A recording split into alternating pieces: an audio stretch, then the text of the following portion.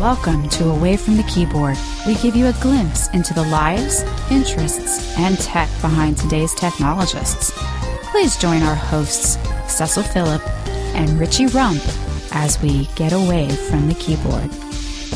Welcome to Away from the Keyboard, where technologists tell their stories of how they started, how they grew, how they learned, and how they unwind. My name is Richie Rump, and joining me from his underground lair is my co-host, Cecil Phillip. You know, the cellular reception is crap down here. Damn T-Mobile. I should have gotten that Verizon package instead, I think. I don't wonder how you're dealing with all the water issue, man, because you know the water table is pretty high here in Florida. So, you know, what's going on with that? I think that would explain why my feet are wet all the time. I really wasn't sure. I thought I had bad pipes or something. Well, that and, you know, frankly, all the coral rock, you dig 6 inches, you get hit coral rock. I mean, it must have taken you a long time just to dig all that out. Yeah, I'm coming back upstairs. So what's going on, Richie? So I just got back from Napa, California. How was that? That was fascinating. So it was a company retreat type thing, and Lucy came along. Spouses were allowed to come on, and we enjoyed ourselves immensely. So we toured a couple vineyards and wineries, and was able to dine at great restaurants and doing stuff that we normally wouldn't do because we have kids.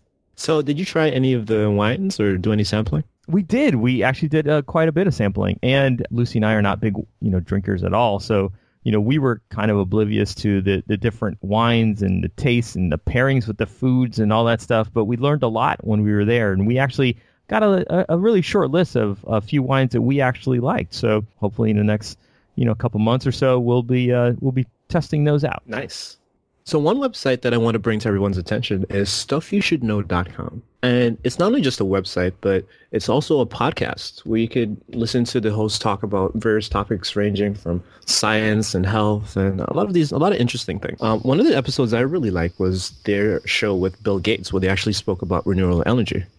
Some other topics they talk about include like hurricanes and how nitrous oxide works. A lot of these really cool things. And for me, I know most of the time that I consume content, whether it be reading books or listening to a podcast, I usually listen to a lot of developer-oriented technical content. So it was really good for me to kind of get out of the box a little bit and listen to some other things. So I definitely recommend people check it out. Yeah, it sounds fascinating. I know sounds like something that I would enjoy immensely, so I'm definitely going to check it out.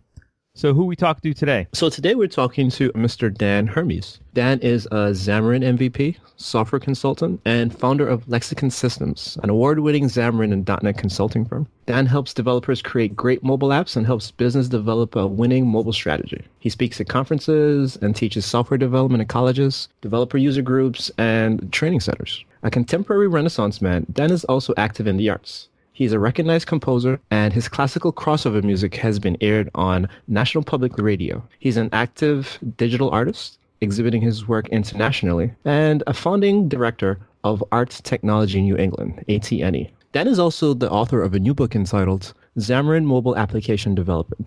This episode was recorded on February 4th, 2016, and now our conversation with Dan Hermes. And now, Away from the Keyboard's feature conversation.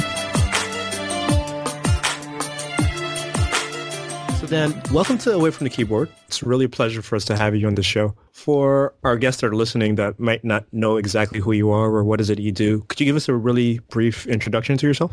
Certainly. My name is Dan Hermes. I'm a software developer, an author, and a presenter, and also I run a little software consultancy called Lexicon Systems. Is that your company, or like how long have you been doing that for? I started that company in 1999. And what kind of consulting do you guys do? We do primarily mobile application development, but also suites of business software that involve web apps that are coupled with mobile apps. So what led you to start this business? What led me to start this business? Well, I had been in the industry for about 15 years, and I had worked for a number of different companies, and I think I just decided it was time to strike out on my own and see what there was to see. I was came up to Boston, and I wanted the opportunity to be able to work with a lot of different types of organizations and help them build software. So you said Lexicon is mainly mobile. So have you been always doing mobile before you started the company, or were you doing other things before that? Well, obviously when we started, it was even a pre-internet boom. So there was some desktop development. Even at that time, it was VB, it was C++. And then when the internet boom began, then the web development began. So lots of different types of web apps. And then, of course, many, many exciting years of .NET, ASP.NET, and then MVC. And then when it became clear that mobile was becoming more of a force in business applications, mobile business applications, I had to become more involved with that. And so that is now a large part of what we do. So tell me, what types of apps do you specialize in? Do you have any particular, do you focus on phones and tablets, or do you focus on any type of business vertical, for instance, like insurance or healthcare or anything like that? That's a really good question. And we have sometimes ventured into specific verticals and worked in one for a while, but a lot of what we do is horizontal with specific technologies. We work primarily in the Microsoft stack, occasionally a little bit of open source, but we're Microsoft stack centric. And that means in the mobile area, we are Xamarin centric. And so we do mobile apps all across the board in different industries, in science, in sports, in insurance, in finance, just using the same technologies.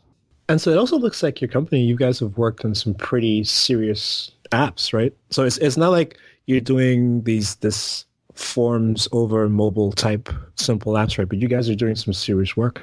So for instance, I see you did one with Thermo Fisher Scientific, and that actually won an award. Right. Could you tell us a little bit about what building that app was like and how you felt about winning an award for it? Sure. So that was a collaboration. Thermo Fisher was working with a company called Grand Interactive. William Grand runs that group.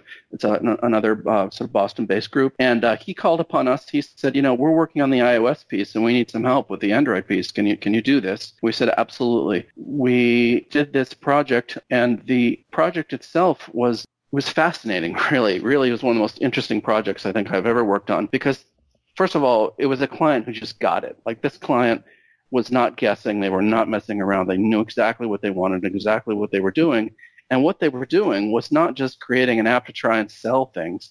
They were creating an app to try and engage their existing audience, attune themselves to their very specific needs, help to educate them, help to get them excited about what they were already doing, help them do their work better, and help them to buy other things that they actually needed to buy, and then to watch videos about it. And so it had kind of 4 or 5 prongs to it that ranged from marketing to sales to, and the coolest one was an Internet of Things aspect where, and I'm going to try and do this in a nutshell. Thermo Fisher has a product that, in essence, duplicates DNA. So in DNA research and breast cancer research, they go to a lot of work, as you probably know, to try and customize a particular strand of DNA. They'll spend millions to customize a strand of DNA. And then they have those, a couple strands that they know that are right. Well, they need to duplicate them. And so what this app was about was a device that duplicated DNA. And so you put it in there with a bunch of other chemicals that you buy from Thermo Fisher, and then you wind up with, several thousand or a million strands of duplicated DNA. It's basically an incubator. It would put the DNA through different cycles of hot and cold. But what was important also was the solution that you put in there of different chemicals. Now, it was that solution that they were looking to try and sell.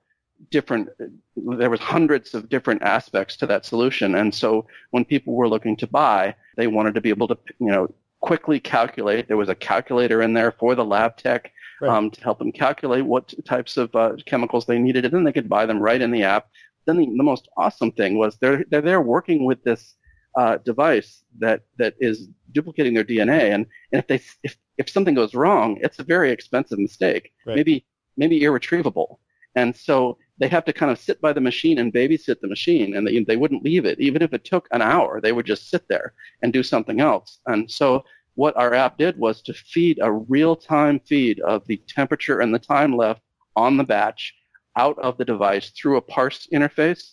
And then what the app did is you could actually log into your device and pull up with about 60-second delay max the temperature and time left on your thing. So if you want to go to Starbucks and get a coffee while you're running a batch, with $15,000 of product and your priceless DNA, you can go and do that and be back and and monitor it while you're out. And so it was an Internet of Things project. Now, it didn't actually win a Xammie, but it was nominated and it was a finalist. And I was sitting in the front row at Evolve 2014. William couldn't make it, waiting to hear our name called.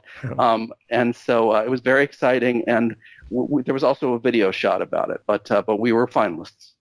Yeah, and I see the videos here on the Xamarin Evolve site. We can also put a link to that in the show too, for people to take a look at it. So you going to Evolve 2016 this year? Absolutely. Yeah. Do you have any, are you giving any talks or anything, or are you just going as an attendee? Haven't heard yet about whether I'm giving a talk, but I think the jury is still out. I don't think they've announced them all yet, but certainly it's my hope to make Evolve 2016 part of my book tour. But whether or not I'm giving a talk, there are a lot of people there I look forward to seeing again, and a lot of new friends that I'll probably see there. So we've actually spoken to a few folks before that have started businesses, whether they started years ago or recently started a business. And I always find it interesting to hear the stories of how things are going and, how is it different from going from a developer to a business owner? Do you have anything that you'd like to share with us from what that transition was like for you? That's a really good question. I would say that the primary, and this shouldn't come as a surprise, the primary change is just how one relates to people. And so as one sort of develops one's sense of and relationship to the technology to such a point where you've taken things as far as you can with technology. And I've actually written a tiny little book that is not generally released on this very topic. You hit a ceiling. I call it the social ceiling. Social ceiling. If you're able to sort of push past that and develop the skills to move past that, then you have all these opportunities that were not available to you prior. And those range from making it easier to work with people, making it much easier to be able to have people work for you, and making it easier to find clients and different kinds of clients. I've always found that outside of just raw talent and skill, that networking and being able to talk to people, right, has been a very important skill in moving your career forward. Have you found that to be the same with your business? I have, but I think that the word networking is misleading because there's a common perception that networking is this idea that you should go out in public and hand out your business card and collect business cards. And there's often not a more advanced, and I shouldn't say that people aren't doing it more advanced, because of course they are. What I should say is that, like, the education is not more advanced of, well, how do you push past just handing out a business card? And to me, it's really about figuring out ways to delve more deeply into your craft, delve more deeply into what you have to offer, and then find ways to provide value to the community over and above just looking for work. What could you say would be your most difficult challenges being a business owner? The most difficult challenges, I think, first of all, I just would have to say it, I don't know that many independent consultants who have been in the business for more than 5 years. Usually they get out. I served on the board of actually the Independent Computer Consultants Association. That organization is now defunct. And so a lot of what happens is people get out on their own, or they get out on their own and they try to start a little business, and then they wind up being sort of absorbed back into the Borg of recruiters and agencies or very good companies. And not to say that that's not an excellent business path for a lot of people, but for someone like me and for people like me who really want to go out and make a go of it, the competition has become so stiff. There are organizations like that have just literally hundreds of people on the telephone bashing down the doors of potential clients. And so finding a way to cut through that noise, I think, is the biggest challenge, and finding a way to really provide not just value in terms of building excellent software, but value in terms of public value to such a degree that you attract attention. Because I believe less and less people are actually getting work by referrals. A lot of work is provided, but people pick up the phone and have someone go find it for them. And so that's the biggest challenge. Yeah, I definitely hear that a lot too, that you definitely have to be very proactive with your businesses. And again, particularly if it's just you, you have to be the salesperson, you have to be the marketer, you have to be on the phone, you have to be calling, you have to be sending emails, you got to be hungry for it. And it's definitely not a life that's for everybody. So one of the things that I often tell my students was, you don't always have to be the person that works for somebody else. You can also be the person that starts to own your own business and owns your own company. So what do you think is it about you that really drives you to do this and drives you to want to be on your own and not, consumed by a larger corporation? That's a good question. The honest answer to that is that I also, in addition to being a technologist, I'm also an artist, and I'd start off as being a composer and then now as a visual artist. And in order to pursue those things in such a way that they weren't extremely commercial requires a lot of time and freedom. And so to me, it is very much about lifestyle, the idea that you can set your own hours and do what you need to do at your own hours, provide value for your clients. You put in work to write, educate people about the field, but then you're also able to carve out for yourself bits of time where you can really do some things that are interesting that you may or may not decide to sell. So I want to touch on something real quick that you said, but I don't want to diverge too much. You made the comment that you were a composer. What I've actually found to be pretty interesting with a lot of people that we've spoken to, a lot of them have either been or still are musicians, or they have some type of craft stuff that they build. So there's something interesting about seeing that trend between people, right? Could you tell us a little bit about your past as a composer? Sure. I'd first like to speak to your comment, though, because I think it's true. And I'd wondered for a long time why it was true that you found so many musicians and so many people who write music in the field of technology and as developers or IT people. And I decided that, especially after coming to understand how instruments worked as a composer, I studied all the instruments in the orchestra and wrote for them and taught for them, and then all of the contemporary instruments, that you find in a rock band or in a jazz band. Again and again, what I found was that the relationship between the user of the instrument and the instruments themselves, when they were looking at the music and trying to play it, was very much the same type of relationship that you will find when a developer creates code. So a composer creates a kind of a program for the user to follow while they're playing the music. And a lot of the details are different, like it's pitches and volume and technique and touch instead of values and specific objects and data, etc., and data types. But the abstractions and the way in which you wrap up the abstractions and also the way in which the abstractions relate to one another in music are actually quite similar to the types of things that you find in programming. So let me ask you this then. When you're working, do you have any type of music that you might listen to, for instance, that really helps you get into the zone of what you're doing? Yeah, there's the music that I listen to is very different than the music that I used to write. I like Olafur Arnalds. I like Message to Bears. I will listen to Vangelis and in particular the Blade Runner, embarrassingly the Blade Runner album over and over and over again. Nice. Yeah. Really, mine's Tron Legacy, the Daft Punk. Yeah. Richie loves this album, dude. Like, I swear to God, I haven't listened to it yet, but I need to check it out. I do. I've been hardcore coding all week, and so that's what I've been listening to. Well, that and Miles Davis. I've been flipping flop. Yeah. Love Miles Davis.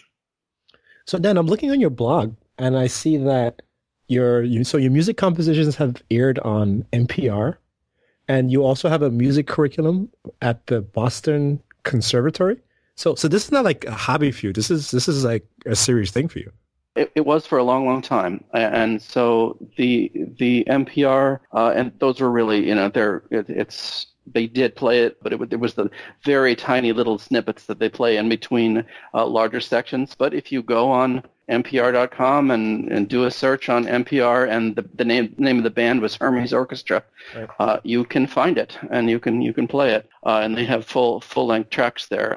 So I did have a group called the Hermes Orchestra for about 3 or 4 years. That nice. Was a sort of a mix. It was neoclassical. It was a mix of classical music musicians and contemporary musicians. So there was a bass teacher from Berkeley. There was an extraordinary guitarist who could easily pick up an electric guitar. And then there was a cellist, a drummer, and a flutist and a clarinet. And so a lot of that music was completely written out. I was really the only one improvising in the group. I was doing a little more freeform, but the group themselves was playing something straightforward and written. And that was recorded. It was one live album called Hermes Orchestra, which you can find on iTunes and on Google Music and everything else if you want to find it. The other album, which I released publicly, was a keyboard album, just me, and then some produced things, kind of like Vangelis produces other instruments. That one's called Awake to See. So what we'll do, actually, if you don't mind, we'll put some links to your albums and some information about your band in the show notes. So if anybody wants to take a look at them or listen to the stuff that you've created, they could always go and check it out. That'd be great. So let's go back into mobile really quickly. So you're actually on a book tour, right? And again, I'm looking on your blog and I'm seeing all of these dates. You were here in Fort Lauderdale just the other day. You've been to Jacksonville, Tampa. I see you're planning to go to Vegas. I really wish I could go with you. I've never been to Vegas, but I hear what happens in Vegas stays in Vegas. So, it's one of those types of cities. So tell us about your book tour a little bit and, about the places you've been and what has that been like for you? Certainly. Well, the book is entitled Xamarin Mobile Application Development, Cross-Platform C# and Xamarin Forms Fundamentals.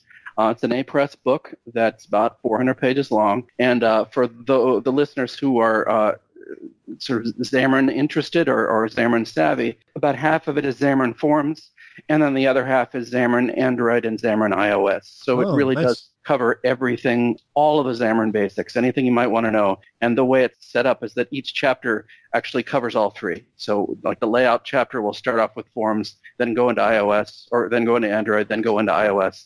The navigation chapter will start with Forms, then go into Android, then go into iOS. The idea being that most people at least have some interest or knowledge of one section, and they're trying to learn the other ones. And it's a really easy way to kind of hop back and forth and leverage what you already know to learn those other platforms and techniques. So that is the thrust of the book. And so it was I was trying to write the book that I would like to read to learn Xamarin. And so that's what I set out to do. And I'm getting feedback that people feel like that it's succeeded in that respect. And the book tour is really a way just for me to get the good word out and to communicate more directly with the developer community. And so, as you say, I just finished a leg in Florida.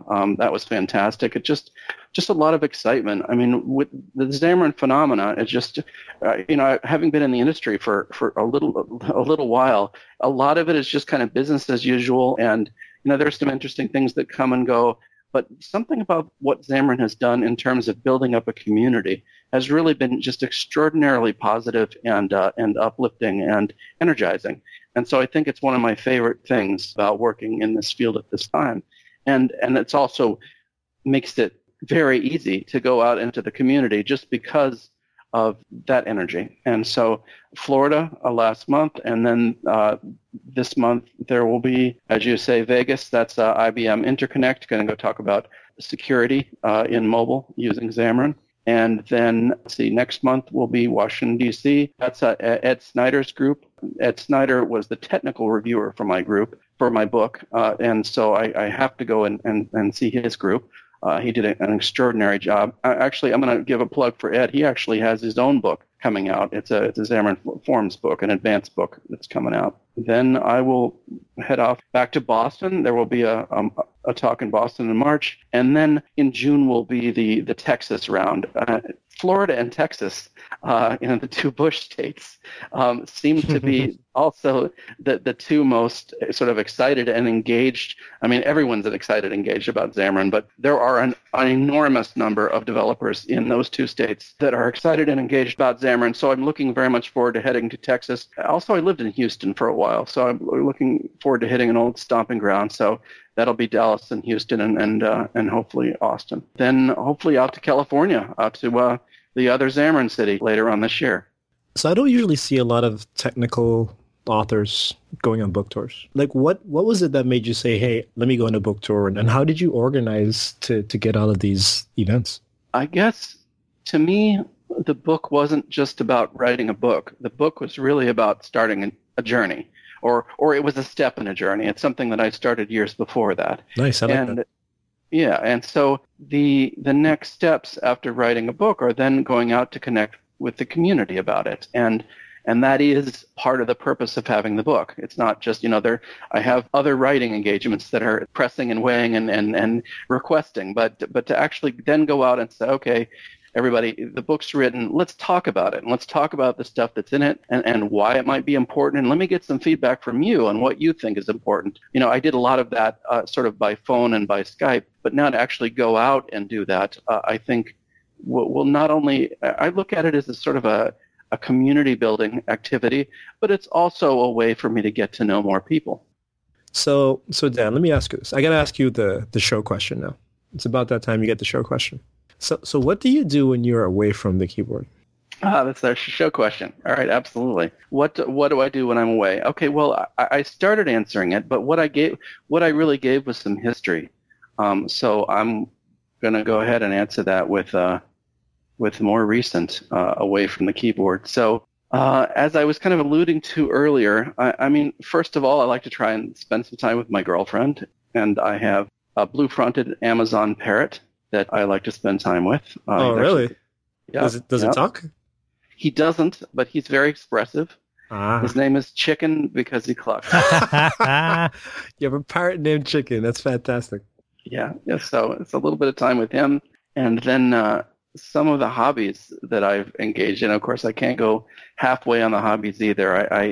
I love mixing Tiki drinks, and so did a lot of homework on what a zombie really was and what a Mai Tai really was. And so I'm kind of locally known among my friends here in Boston. I've thrown a number of Tiki bashes where I get to expose them to some of my favorite variants on those particular drinks, along with some nice food that is in the Polynesian vein. Wow. So what's your favorite Tiki drink to make? Like what's Dan's signature drink? Well, probably the zombie. What I love is a zombie. And tell our listeners what is in a zombie. Okay, so some of the formal ingredients, some of the formal recipes have as many as 14 ingredients, but that's a lot of ingredients. The ones that I make tend to have more like 9. A lot of people make them with grapefruit juice. I prefer to leave off the grapefruit juice, and I go to Trader Joe's and get their pineapple juice. Do not get Dole's. It's Drek. And so go to Trader Joe's, get pineapple juice from Trader Joe's. It's always very good, very nice, very sweet. And then what you want is a couple of kinds of rum. You want a dark rum. I prefer Jameson's, like a Jamaican rum. Good man. Yeah, and then the white can be just about anything, but know that like rum is the same as whiskey. Like what you want is mixing rum. You don't really want tasting rum. You don't want very pricey, very aged. Like 10 years is fine. Anything older than 10, you're just throwing away your money, I think, because there's all the pineapple juice in there. So white rum, like I'm not even a big fan of Bacardi, but I can put Bacardi in there because as long as Jameson's in there, I don't really notice the flavor of the white rum. So am I saying Jameson's rum? That's incorrect. I mean Appleton Estate. Appleton Estate is a delicious Jamaican rum that mixes well. Right. There has to be a light rum and a dark rum. But in order for it to truly be a zombie, and I don't drink it this way, but this is in order for it, just so that the listeners know, it has to have some type of 151 in it. That's why it's called a zombie. But you can skip that and make it a little nicer. So that's the core of it. That'll give you a nice sort of pineapple rum drink that's not quite a zombie. What makes it a zombie then is the combination of syrups and sort of savory flavors. And I'm going to throw out a few of them that I think are important. One is a little bit of grenadine, which is a pomegranate flavor. Then there's a sort of an anise flavor, and you can use a Pernod or anything a little bit licorice flavored. Then the sort of secret ingredient, and this is not the one people talk about, and you cannot buy this, and that is a cinnamon syrup. And you've got to make this yourself with water, and sugar and cinnamon sticks, and you just put in like the giantest handful full of cinnamon sticks that you can in there with some water and sugar, and let it sit boil for a long time. Then you strain it, and that is a necessary ingredient to my taste of what a zombie should taste like. And that was a secret ingredient for many years. The people who owned the bars that did not, Don the Beachcomber and these other guys, did not tell people what that was, which is why it makes it taste so special. And so a lot of the places that make it don't bother with that, but it really does make it unique. A lot of places and a lot of people put in a little bit of splash of grapefruit juice. I skip it. I don't like it that tart. Then I missed one other one. I'm thinking it's some bitters, a few drops of bitters, I think. And that's it. And a trick, if you really like zombies, you can do that little sweet mix that I gave at the end. You can actually make ice cubes out of that. And then mix that in or melt it down, throw it in with pineapple juice and rum, and you can make a zombie in 3 minutes by doing that. Nice. And how long have you been making these mixed drinks for? Oh, I got interested in them about seven or 8 years ago. So now, is it like every time your friends are having a party, they're like, we got to call Dan. He's going to bring drinks. Right. That's exactly what happens. I'm expected to bring a pitcher of something. Nice. That's awesome. So do you ever find that when you go out now and you order a cocktail yourself that you're critiquing the technique of the bartender? And of course. You're tasting, okay, well, he did this and he shouldn't have done that. And you're kind of analyzing what your drink is made up of. Absolutely. And it's a curse and a blessing. There are not many like Tiki bars or Chinese restaurants that really make good drinks anymore. So if I really want a good drink, I'll usually go to just a place that is known for their drinks and then order something like that. But truth be known, if I'm going to have a drink like that, I just prefer to make it at home. I'd like to thank Dan for being a guest on the show. It was great having the opportunity to chat with him. If you like the show, please tell your friends and leave a comment on the website at awayfromthekeyboard.com. Also, remember to check us out on our Facebook page at facebook.com/AFTKpodcast and on Twitter at AFTKpodcast. You could follow me at Cecil Phillip and Richie at Jars. That's JORRISS. You can subscribe to the show via the website or on iTunes. And if you really want to know what makes us tick, sign up to our newsletter where you get extra episodes and behind-the-scenes access to Away from the Keyboard. Next on Away from the Keyboard, we'll have open source advocate and Glimpse co-founder, Mr. Nick Molnar. This thing that I was able to pick up because my uncle gave me a computer when I was 13 years old, and I could hack around on the internet reading posts on WebMonkey and Wired and places like this and learn how to build a website and build an application and do all of this kind of stuff on my own. I feel like all of those little things, all those little posts that people put on the internet that helped me to learn and propel me to being able to feed my family. I always think that that's kind of like this weird thing. I have no clue who those people were who wrote those posts, but I always felt like, man, I need a way of doing that, right? I need a way of giving back. I'm so glad we got Nick back. He's one of my favorite people ever. Yeah, Nick's a good guy, man. We had a good chat with him, so this should be interesting. Did I ever tell you the time I was over his house for Orlando Code Camp, and then they put like a beauty pageant sash on me when I walked in the door? What? We're going to have to save that for next time, people. Oh, my God. See you next week.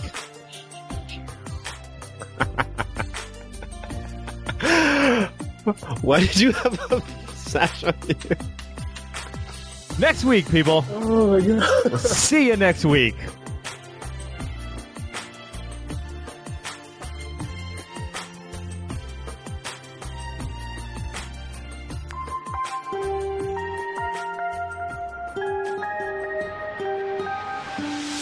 We want to thank you for listening to Away from the Keyboard. As a reminder, we will have new episodes each and every week. You can interact with us on Twitter at AFTK Podcast or at awayfromthekeyboard.com. Hasta luego.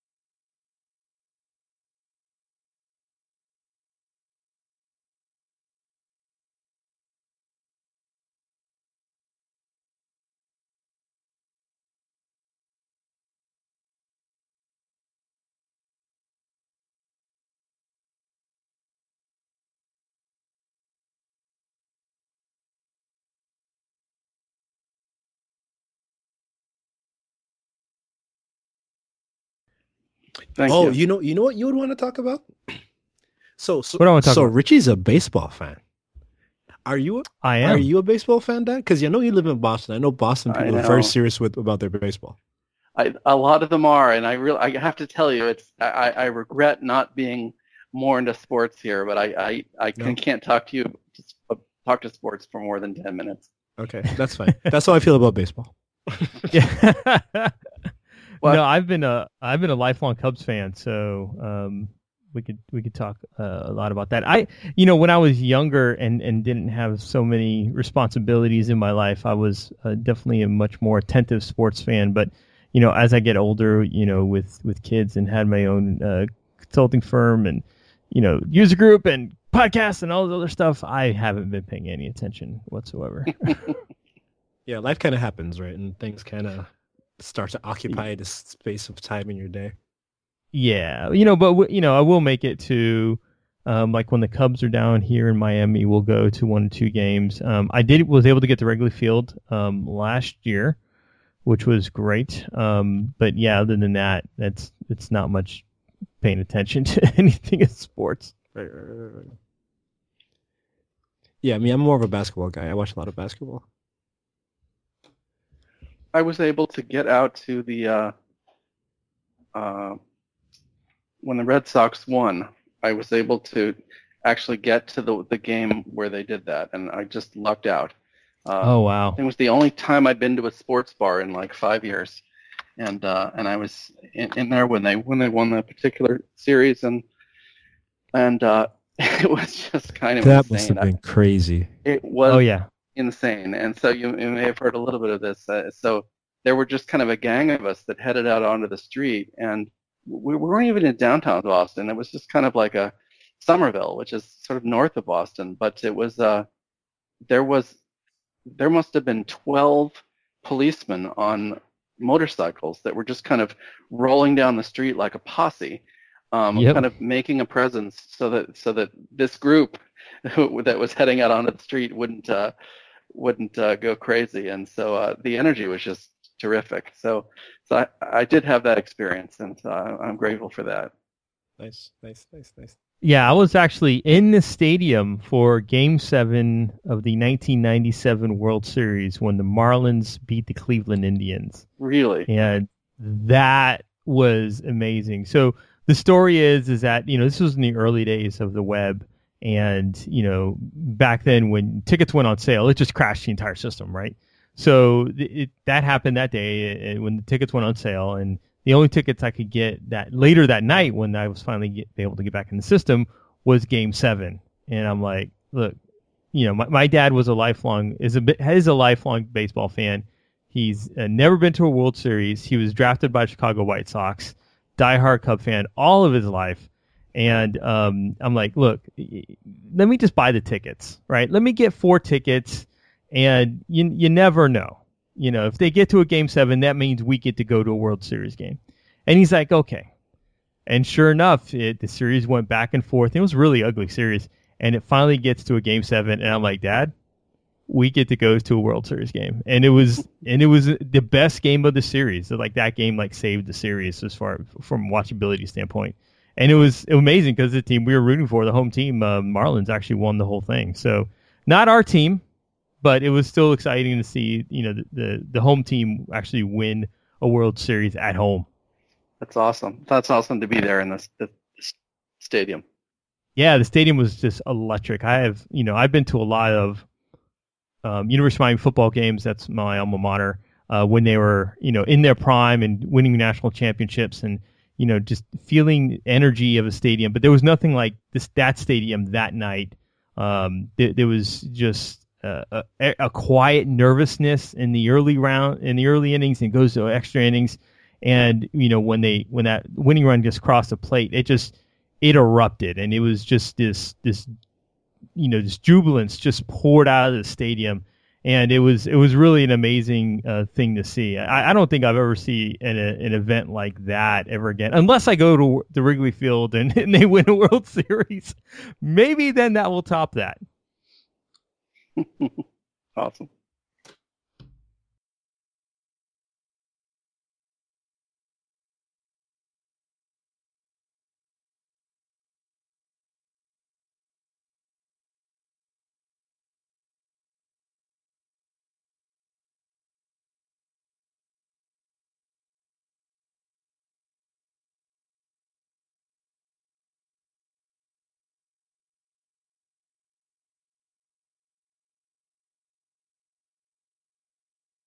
And it's actually not only a website, but it's a website, it's a podcast. What they do is they talk about a lot of topics ranging from different types of science and culture. And it really,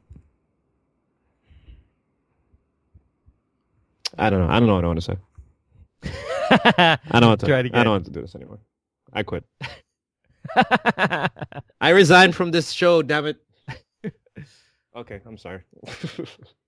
Are you back? I just felt like doing something stupid.